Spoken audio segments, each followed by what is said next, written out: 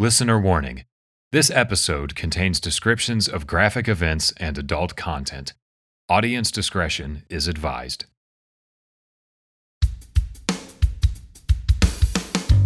Welcome to the Same 24 Hours podcast with Meredith Atwood. We all have the same 24 hours each day, and it's what we do with those hours that makes all of the difference in our health, happiness, and success. In this episode, we interview Holly K. Dunn, the only known survivor of the railroad serial killer. Holly is the author of the book Soul Survivor and is the co-founder of Holly's House, a child and adult advocacy center for victims of intimate crimes. Enjoy the show. Hi, everyone. Hope you guys are having a great day. I have an awesome guest for you today. Her name is Holly K. Dunn, and she has an amazing story. I want to give her a floor and the space to tell her story without me kind of blabbering too much into it. But in 1997, Holly, you had a moment where you were walking with your boyfriend, and in one instant, your entire life changed. Can you tell? Welcome to the show, first of all. Hey, thank you. Thanks for having me. But I can tell you, I can talk about kind of what I went through.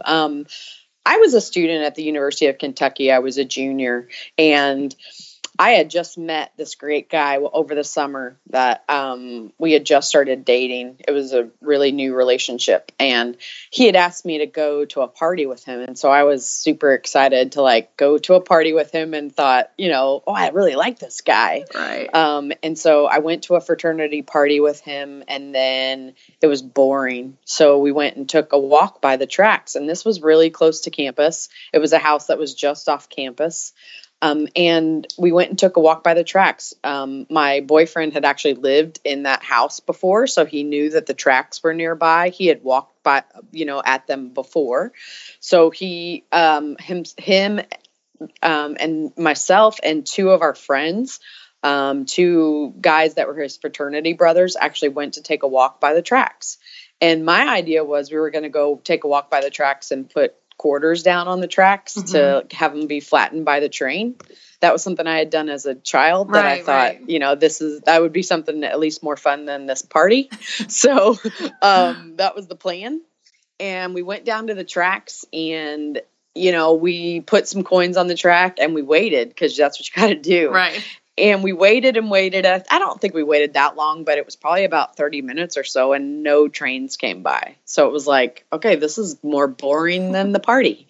And so I guess Chris was my boyfriend, and I guess we were being kind of lovey-dovey. And so his two fraternity brothers were like, we're getting out of here. You guys are, you need some alone time. Right. So they left and they went back to the party, and Chris and I just sat down by the tracks and we started talking. And we actually shared a beer together and just sat there and talked, and that was it. And so when we got up to leave, we started walking back toward the party, and a man approached us from behind an electrical box. And it seems now thinking about it, it was strange, but we saw homeless people in Lexington a lot. There were kind of, there were transient people in Lexington a lot to work with the horses and work in tobacco fields. And I mean, it was something that we were very familiar with seeing. So, but of course this was really late at night. It was really dark. And so this person approaches us. I didn't see automatically that he had a weapon of some kind, but Chris did. Mm-hmm. And so he had that weapon on Chris, and he asked us for money. And we thought, okay, well, we don't have any money. We're poor college kids. And he didn't believe us. So he made Chris get down, because Chris was 6'5", and this person was shorter than me. So, I mean, and I'm 5'8". Mm-hmm. So he made Chris get down so he could go through his backpack, and he looked through his backpack, and he didn't find anything that he wanted, I guess. And, we started offering him our car, our credit cards, ATM cards. And what kind of weapon did he have? He was wielding something you could see. Yes, it was in the shape of it looked like a screwdriver or an ice pick. It was sharp, like some kind of, like a a stick of some kind that was a sharp object. So I'd say the closest thing would be like a screwdriver or an ice pick. Not that it matters. I just was wondering. Go on. Carry on. No, that's okay. And so we actually offered him credit cards, ATM cards. He didn't want anything we offered him. And that seems strange because, I learned growing up, I felt like that you give anybody that wants something from you, that's going to hurt you, you give them what they want and they leave you alone.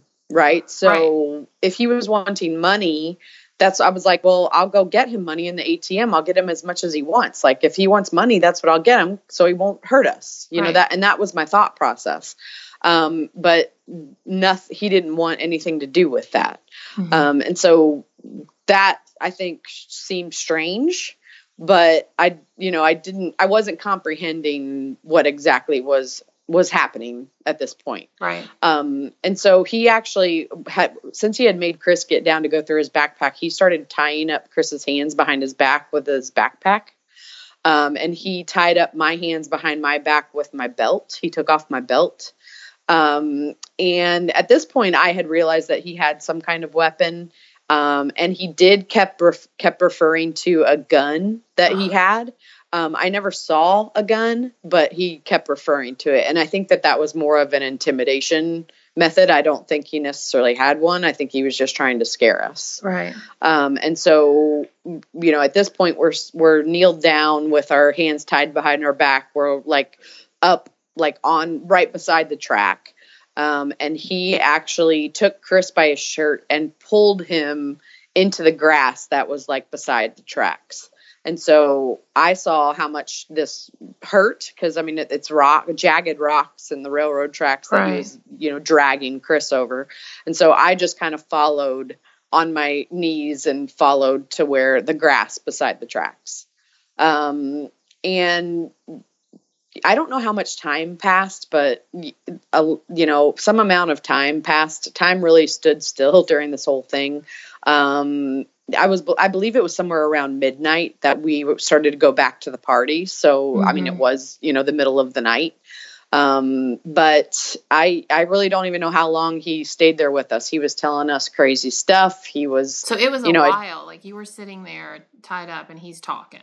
Right. He was talking about how he just broke out of jail, how he had a friend with him that was going to get some food. And so at this point, are you like, dude, do you just want to talk? Because he didn't want so that's crazy. Pretty much but with him tying us up, I knew he was, I don't think anything was crossing my mind yet, what exactly he wanted to do. Because he wasn't in any way showing, you could tell that he was agitated, but he wasn't in any way showing that he was going to, hurt us. It didn't seem like he was angry, but it didn't, that wasn't crossing our minds. Mm-hmm. So he actually, he kept going back up to the tracks and we thought he must have a bag that's up at the tracks. And so he was going to a bag and kept getting stuff in a bag and coming back. So he went and got a shirt that it was like some kind of white shirt, and he started ripping it into pieces. And he actually put that shirt on our mouths as a gag. Oh, no. So he gagged Chris first, and then he gagged me. When he gagged us, I actually stuck my tongue out, which it seems really strange to me now because I had never been gagged before. So I don't know what made me do this, but I stuck my tongue out so that he couldn't tie it really tightly. And then it would fall off and I could still talk. Okay.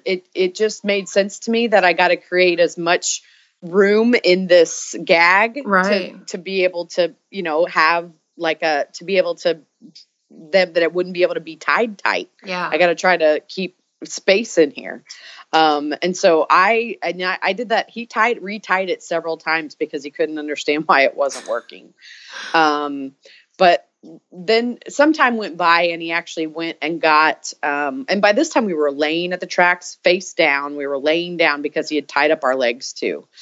So he took pieces of that shirt that he ripped and he tied up our legs too. So we were basically tied with our hands behind our back and gagged and our feet were tied. Oh. And he went and got a rock, and I didn't know what this was because it was dark. First of all, there was a GE plant on one side of the tracks, and then on the other side were people's backyards, but they were long backyards. They were shotgun houses and really long backyards. So the houses were still several hundred feet away. And so there wasn't anything, in that vicinity. The GE plant was lit up, but very dimly. And so it was really dark this night. So you weren't, like, even before you got gagged, you weren't in screaming distance from anything. No, I mean, and no one, no, there, I mean, that's, and I think it was almost an opportunity that that our attacker kind of knew that and saw that. So that's, and he even asked us why our friends had left us to see if they would come back. Right. And he had evidently been watching us, and he didn't approach us until we were 2. He approached us when he approached us when we were 2, not when we were 4. Right. So he knew that there were 4 of us at one point. And you were there a while because you said you were having conversations with Chris for quite some time before this happened. Right. Okay. And I kept talking to Chris because Chris and I were trying to decide how we were going to get away, because our plan was to run. Like, if I could get untied, because I got my hands untied, I was trying to get my feet untied, I got Chris's gag off, and we started talking, and like every time he would go back up to the tracks for any amount of time, I would talk to him and I'd say, what do you want to do? What do you want to try? I'll try to run. I'll try to get my legs untied. And, Chris just kept saying, it's going to be okay. It's going to be okay. It's going to be okay. He was very calm. And, but I kept getting frustrated because I couldn't get my legs untied. Right. And at one point our attacker came over with some kind of rock. It was a 52-pound rock, I found out later, and he hit Chris on the top of his head with it. I replayed it in my mind. I thought he had hit him several times, but he only hit him once. It kind of came out of nowhere. Like, he hadn't really been, except for tying us up, he hadn't been, and pulling Chris, he hadn't been violent yet. Right. So it kind of became surreal. And that's really how I can describe it, is that I didn't even really, I knew it was bad, but it became surreal. I think I went into survival mode at that point. Right. And, I actually, he put the rock down and he came over to me and he climbed on top of me. And that's when I realized he was going to rape me. I hadn't realized until that moment that was even crossing his mind, that he wanted to do that. Wow. So I decided that I was going to fight him at this point. Like, I was like, well, I'm going to fight him. And so I started kicking him, as much as I could. My legs were tied together, but I started, kneeing him and hitting him with my hands, because I had gotten those untied. I was trying to bite him.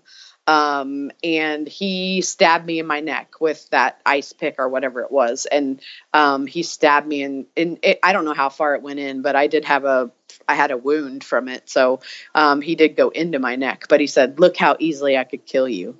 And wow. So, I just stopped. At that point, I heard noises coming from Chris, and it was kind of a gurgling sound. Oh and gosh. I asked my attacker to go turn Chris's head to the side. I said, if I don't want him to choke on his own blood, go turn his head to the side. And so he actually went and did it. And he came back to me and he said, "He's gone. Don't worry about him." Oh my anymore. gosh. And so then he raped me, and I had the feeling of basically floating above my body while he was raping me. Although I was doing things I was afraid he was going to take me away from there. I was doing things to so that people would know I had been there. So I was trying to rip off my fingernails and leave them I was trying to dig my hands into the dirt. I was talking to him. I was literally trying to get him to realize that I was a person. And so that he wouldn't hurt me. And I really thought that I had convinced him not to hurt me, because I had talked to him so much. Right. And when he was finished, I actually asked him to put my pants back on, because I thought, well, if he's going to kill me, I don't want to be found here naked. And so he actually did it. Like, and I was worried because he got kind of frustrated because my underwear were like tangled up in my pants. Oh And I my was gosh. like, don't worry about it. Cause I didn't want him to get frustrated. You know, I didn't want him to get upset. But he pulled, you know, he figured it out and he put my pants back on for me, which I thought was interesting. And so he put my pants back on for me. And then I remember him taking one of my rings and one of my earrings. And I do not remember being hit. I actually got to the hospital and believed that it couldn't have been him that hit me because I believed that I had become his friend and that he would not have hit me. So in the moment where he took your jewelry, that was the last thing you remember, really? Before? That's the last thing I remember. And how much time passed between him taking the jewelry and hitting you? Was it just seconds, or like when he took your jewelry, were you like, this is something extremely weird at that point? Or well, you know, the next thing I remember is actually there being like him leaving and trying to kind of cover me up with the grass and stuff that was around. So I mean, I remember him trying to like cover me up, and I just remember the only thing I remember thinking is you left me here alive, like I'm gonna get you, like I will get you, because I was staring at him the entire time he was raping me, and I was literally looking at every tattoo he had, every scar he had. I was getting the details of his face, and I just thought, if you leave me here, I'm gonna get you. I do not remember it. I don't know how much time passed before he hit me. I think he started hitting me right after he took my jewelry. And when you say hit you, was it with his fist, or did he have the rock again? Was it? No, he did not have the rock. It was like some kind of board, because I had wood marks on my face. I don't know where he got it from. We never found what he hit me with. Okay. But it was some kind of board. So he hit me 5 or 6 times in my face. And then I think I put my hand up to block it because my hand was swollen, like he had actually hit my hand. Mm-hmm. And then he hit me 5 or 6 times in the back of my head. So I think he was hitting me in my face, and then I turned over and he started hitting me in the back of my head. And I think he hit me enough that he thought he had killed me. I mean, I think I was, not moving and passed out basically enough that he thought he had killed me. So you woke up in the hospital, and that was your first memory? Well, no, I mean, I remember him trying to cover me up. So at that point I had probably been hit, and I kind of remember playing dead. I remember like trying to not breathe as he was close to me, so he would think I was dead. And then I don't remember getting up to get help, but I remember appearing in somebody's front yard. So I walked several hundred feet barefoot because my shoes had fallen off to a house nearby, and I didn't knock on the door. I just walked into somebody's house. And because the door was open, and the light was on, and I was looking for a door that was open and the light was on. Although I do not remember walking there, all I remember is opening the door to get help. Wow. And so they called 911 for me. Do you remember the person there? Do you remember any of that? I do. Yeah. And I mean, it was a student at the University of Kentucky, and he had just gotten off of work. And he was, he was basically, he called 911 for me, and he took care of me till the ambulance got there. And I mean, evidently it was a big deal. I don't remember much about the ambulance ride. I do remember a little bit. I even still keep in touch with the guy who was in the ambulance with me. The EMT that was in the ambulance with me. I don't remember much about the ride. I do remember a little bit about the hospital. There's bits and pieces that I remember, but not, it's just not all together. Right. It's very hazy. Well, I remember reading something where you said that you went back to school or work very quickly, and you just picked up your life, and you missed Chris's funeral, obviously. And I did, because I was in the hospital. It was about. Sorry, go ahead. No, it's okay. It was about 5 days 5 days later. So. But you just pretended it didn't happen and tried to pick up your life and move on. And that worked for a little bit. And then about a year later? Yeah, right around the year anniversary.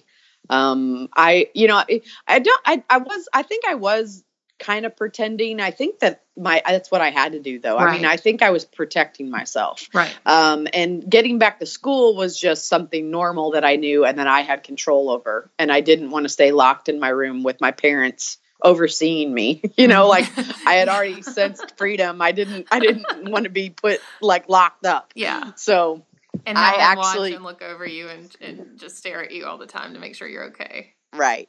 So that's, I think, why I went back to school. And it was right around the year anniversary that I really had not dealt with at all being raped. I had dealt with Chris dying. I dealt with myself almost dying. I felt pretty strong, but then I started falling apart again. And I was like, what is wrong with me? And I realized that I had never dealt with being raped. And so I had to deal with that. It was like I had so many things that I had to deal with. I could only do one at a time.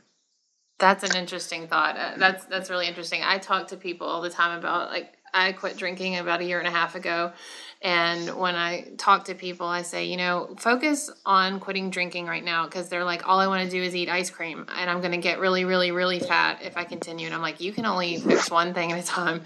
Like, kick the booze habit first and then worry about your weight later. Is that like kind of how it was with your process? You kind of yes, had to and I breathe think, through each step? I think our minds do that. Like, I think that's how our minds can like handle stuff is like, okay, you're trying to do this, do it and do it well, and then move on to the next thing. Mm-hmm. And yeah, that was exactly, and I kind of felt that that's how I needed to do it. It was like an instinct that helped me to know, okay, you don't want to deal with this right now, but you're going to have to at some point. So when did you start telling your story? It was soon after that 1 year anniversary. I actually, so I went to a support group to deal with being raped, and 6 weeks later, I'm better. But truly, that's how it was. I just needed to talk about it. I just needed to feel validated. I needed to feel like I wasn't going crazy. And so, I felt a lot better after I went to that support group. And so I actually, what kind of support group was it? Is it like a national type, or was it was a local one. It was with the Rape Crisis Center in Lexington. And so I had joined just a support group through that. And I mean, that's that. I did not want to go to therapy. For me, therapy was like boring. I didn't want to have to deal with stuff when I just had a therapy appointment. I liked being forced to talk about stuff at a support group. I felt like I was being held accountable by other people. Okay. And so that really helped me. And everybody is so different and anybody that goes through any kind of trauma or needs, therapy, needs help from talking about, probably all of us need to talk about things in our lives and we'll all be better people. But, when you go through any kind of trauma and you need to talk about it, some people really like therapy and it works for them. Some people really like support groups and it works for them. Some people really like to just talk to their sister and it works for them, like whoever you need to talk to. But I think we all need to talk. That's what I tell everyone, is that you just need to talk about it. And sometimes it's not talking, sometimes it's writing, sometimes it's singing, sometimes it's poetry, sometimes it's however you get out what you want to get out. That is therapeutic, and that is healing. I always say you got to get the monkeys out of your head somewhere. They got to get down on paper, or someone's got to hear them. Right. Yeah. And I totally agree with that. That I really believe that, I had an amazing support system. My healing started happening because of my support system. I never was questioned whether, what was I wearing that night? Why were you out so late at night? Those kinds of questions that often get asked of rape victims, that are shaming and blaming and guilt-driven questions that they get asked. I never got asked any of those questions because I was so badly beaten and so badly physically hurt that everybody's like, well, you don't want to hurt her more. Like, we're not going to put that stuff on her. We're not going to ask her those questions. Right. So, but I was very lucky that I wasn't asked those questions. And I think my healing was and still is to this day, is amazing because of my support system. Right. Because I had I had, not just strangers praying for me and thinking about me and wanting me to do well, but my friends that still support me to this day. I have Chris's friends that are all some of my best friends, that we get together as much as we can. I have an amazing support system, and it still exists to this day. And because you had that support system, that drove you to share your story and to focus on, helping victims. And you said somewhere that with every victim that you helped, you regained a piece of yourself. Right. And I love that is so true, because I started speaking just because someone asked me to talk at the University of Kentucky. They said, we've got 700 girls going through recruitment at the University of Kentucky, and we'd like you to talk to them about safety. And I almost laughed. I was like, are you kidding me? Like, I do not know the first thing about safety. I obviously do everything wrong.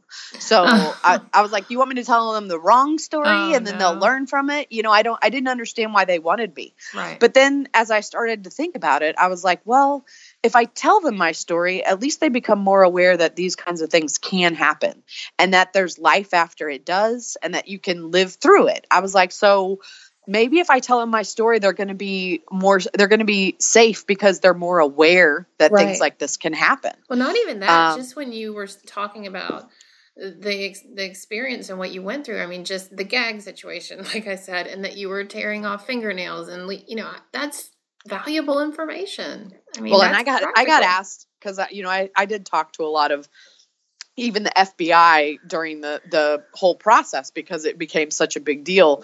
But like, I had an FBI guy ask me once. He was like, "Did you have some hostage training?" And I was like, yeah, no, I was a college kid. Like, no hostage training.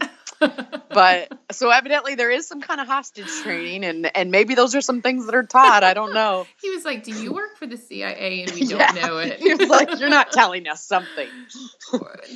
I mean, kudos to you though. Now, like with and I don't want to go too long into this, but like with your family growing up, did you come from a family that like taught you to be a tough girl? Was this just in your nature? Do you not view it as a tough girl and it's survival instinct? Like, where did it come from? I do believe it came from my family. My family's been through a lot, and I think especially my father, I think I've seen him he's gone through a lot in his life and has always persevered and always just had a positive attitude and been amazing. I think I did learn it from him. I think that I was sort of a tomboy. I was kind of a tough girl. I loved sports. I was always very outgoing. I wanted people to laugh. I tried to make people laugh all the time. And so that's, I think that upbringing did help prepare me for it. Okay. I can kind of see that now, but I didn't necessarily see it 20 years ago. And it's funny when you say that, because then I immediately thought of my dad, because it was very similar. Like I remember from a young age, he was very, see where we're at. Are you aware of your surroundings? If something would happen to you, you could escape. He like always had this like plan for me. And I remember being like 5 and thinking, can we just go get a toy? Right. Like, where's the ice cream? This is weird. But no, I think when you said that, I'm like, yeah, I think and I don't know how I'd react in some sort of situation like that, but I can see that in my upbringing too. So that's interesting. So let's fast forward to 2008 when you had been telling your story for, almost 8 years at that time? Hold on. 9 years? I'm bad 11. at math. 11 years. That's okay. 11 years. Yeah. Close. I'm bad at math too, but I got that. So, well, it's your story, so you may remember better than me. So you started a nonprofit, Holly's House. So what is Holly's House about? Holly's House is an adult and child advocacy center. And I had there's an Evansville police officer named Brian Turpin that came up with the idea for it, and he got me on board. So I have to give credit to him that he came up with the idea, and we're basically the co-founders of Holly's House. Okay. But so an advocacy center, basically it is a place where victims of intimate crimes, so child victims of child neglect, child abuse, and adult victims of sexual assault and domestic violence, where they can go to be interviewed in a in a location for one interview. So there's the prosecuting attorney, police, if it's a child protective services, and it's a one interview process. So they're only interviewed once. The story is, stronger because the story doesn't change. They're interviewed once, it's recorded, and it's done. And it leads to better prosecution. Okay. More perpetrators are caught. You actually get a lot more perpetrators that actually confess to the crimes because they have such a strong case against them. And so it gives victims a safe place to be interviewed. And then it also helps give them resources to find, therapy or support groups or, whatever kind of help they may need. Holly's House guides them to that help. So we partner with organizations in Evansville that provide that kind of help, mental health help, legal advocacy, those kinds of things, shelter, whatever they might need. We partner with those organizations, and they actually have offices in Holly's House that they can work and talk to clients at Holly's House, or we can send them. We have an amazing support system for victims in Evansville. The piece that was missing was that advocacy center where they can be interviewed in a safe location and then guided to the resources that are available. That is fantastic. Fantastic. Are you just in Evansville at this point? Are you looking to spread, or is this something? Well, we are located in Evansville, but we serve 9 counties around us. Okay. So, but I mean, it truly is. I mean, it's a model that could be replicated because there's several advocacy centers in the United States, and we visited several before Holly's House opened. I think one difference in what Holly's House does is that we do both adults and children. There aren't a lot of advocacy centers that do adults and children, but child advocacy centers are in many, many communities. And I think people will be surprised if they look up, is there a child advocacy center in their community, that there actually is one. Okay. It's a proven way to have, basically put perpetrators behind bars where they belong, and really support the victims, and the children especially, because they're such innocent victims that, deserve just our love and our care as much as possible. So, I think child advocacy centers, people will be surprised if they Googled a child advocacy center in their community that there probably is one. And if not, then then I encourage everybody to figure out how to get one in their community, because it is an amazing resource. Great. So you have a book coming out in November, and it's called Soul Survivor. It's available on pre-sale already on Amazon. And what is so unique about this book is that you've got a lot more to the story that you haven't told. That's right. I've always wanted to write a book. That's been like something I've wanted to do probably for at least the past 10 years, maybe 15 years. It was always in my thought process, but I never knew how to do it. I never knew how to start. I needed help, but I didn't find the right person to help me. Like it was always, and I always had a life experience that was keeping me from it. I was opening Holly's House. I was getting married. I was having children, things that were keeping me from doing it. So it just so happened that while I was pregnant with my son, last year. And while I was pregnant, I found someone that could be my co-author. We did the interview process, we wrote the book, and I just somehow, it was the right time to fit it in. And I really think that part of it was I just wasn't mentally ready because it was a lot of work to write the book. It was hard times. It was hard conversations. It was reliving and retelling and basic, just a lot of crying and a lot of just healing again.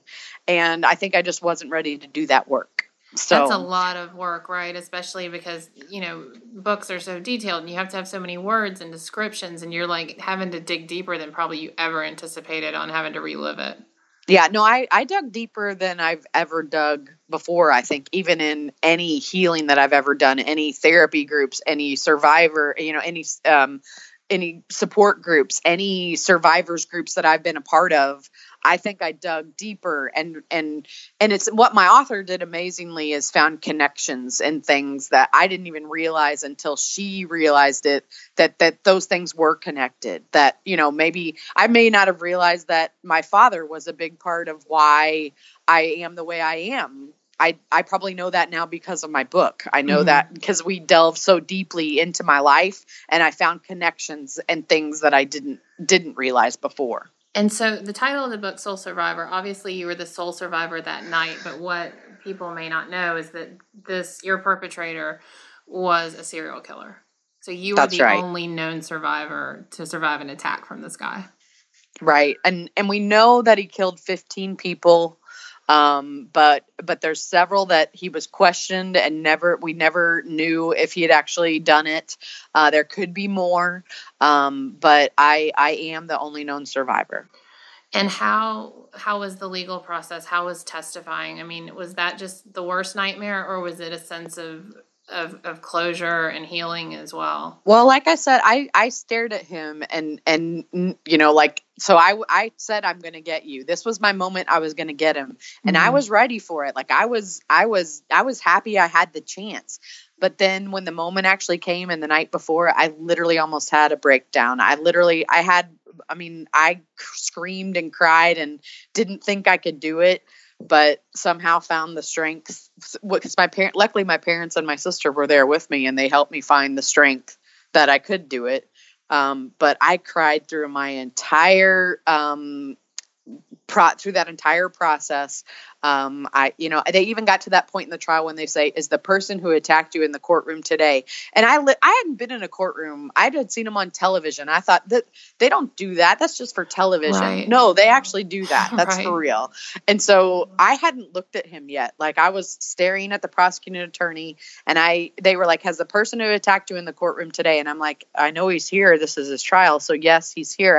I still wasn't looking at him. Right. And they said, could you please tell us what he's wearing? And I was like, you're like, no, I'm not going to look at him. No, I know. And so I look over at him. He's got like a smirk on his face. He's got black eyes, like just no emotion whatsoever. And I'm like, he's wearing a white button down shirt. And at that moment, I literally thought I was going to pass out. Like, I mean, when I talk about the trial as being like a second victimization, I mean, it was one of the hardest days of my life, almost somewhat more hard than the actual attack. Just because it was so much and so serious. Like, I mean, I can't describe it as well as it is. It's in my book. So people will be able to read about that. But right now I can't even come up with the proper words of how hard that trial process was. I can't imagine. I mean, I am so glad I did it. I am so glad I did it. The stakes were just so high. I mean, you had to have closure. That guy needed to be, well, there's a lot of adjectives that could happen to him. But I mean, I can't imagine that process. Wow. I'm looking so forward to getting your book. Guys, this is Holly K. Dunn. Fantastic individual, Holly. Thank you so much for taking the time today. Her book is available now for pre-sale on Amazon, and I will post up the link to her website and to Holly's house so you guys can check it out. Thank you, Holly, for taking the time, and also for showing us that every day and every hour and every day really matters, and how we can use our most traumatic experiences for something to help a lot of people. So you are just incredible. Thank you so much. And thank you I totally agree with that. You only have 24 hours and you can do amazing things in those 24 hours. So I really am glad that I've been able to do this today. So thank you. Well, thank you so much. We'll talk soon. Okay. Thanks. Okay, bye. Bye.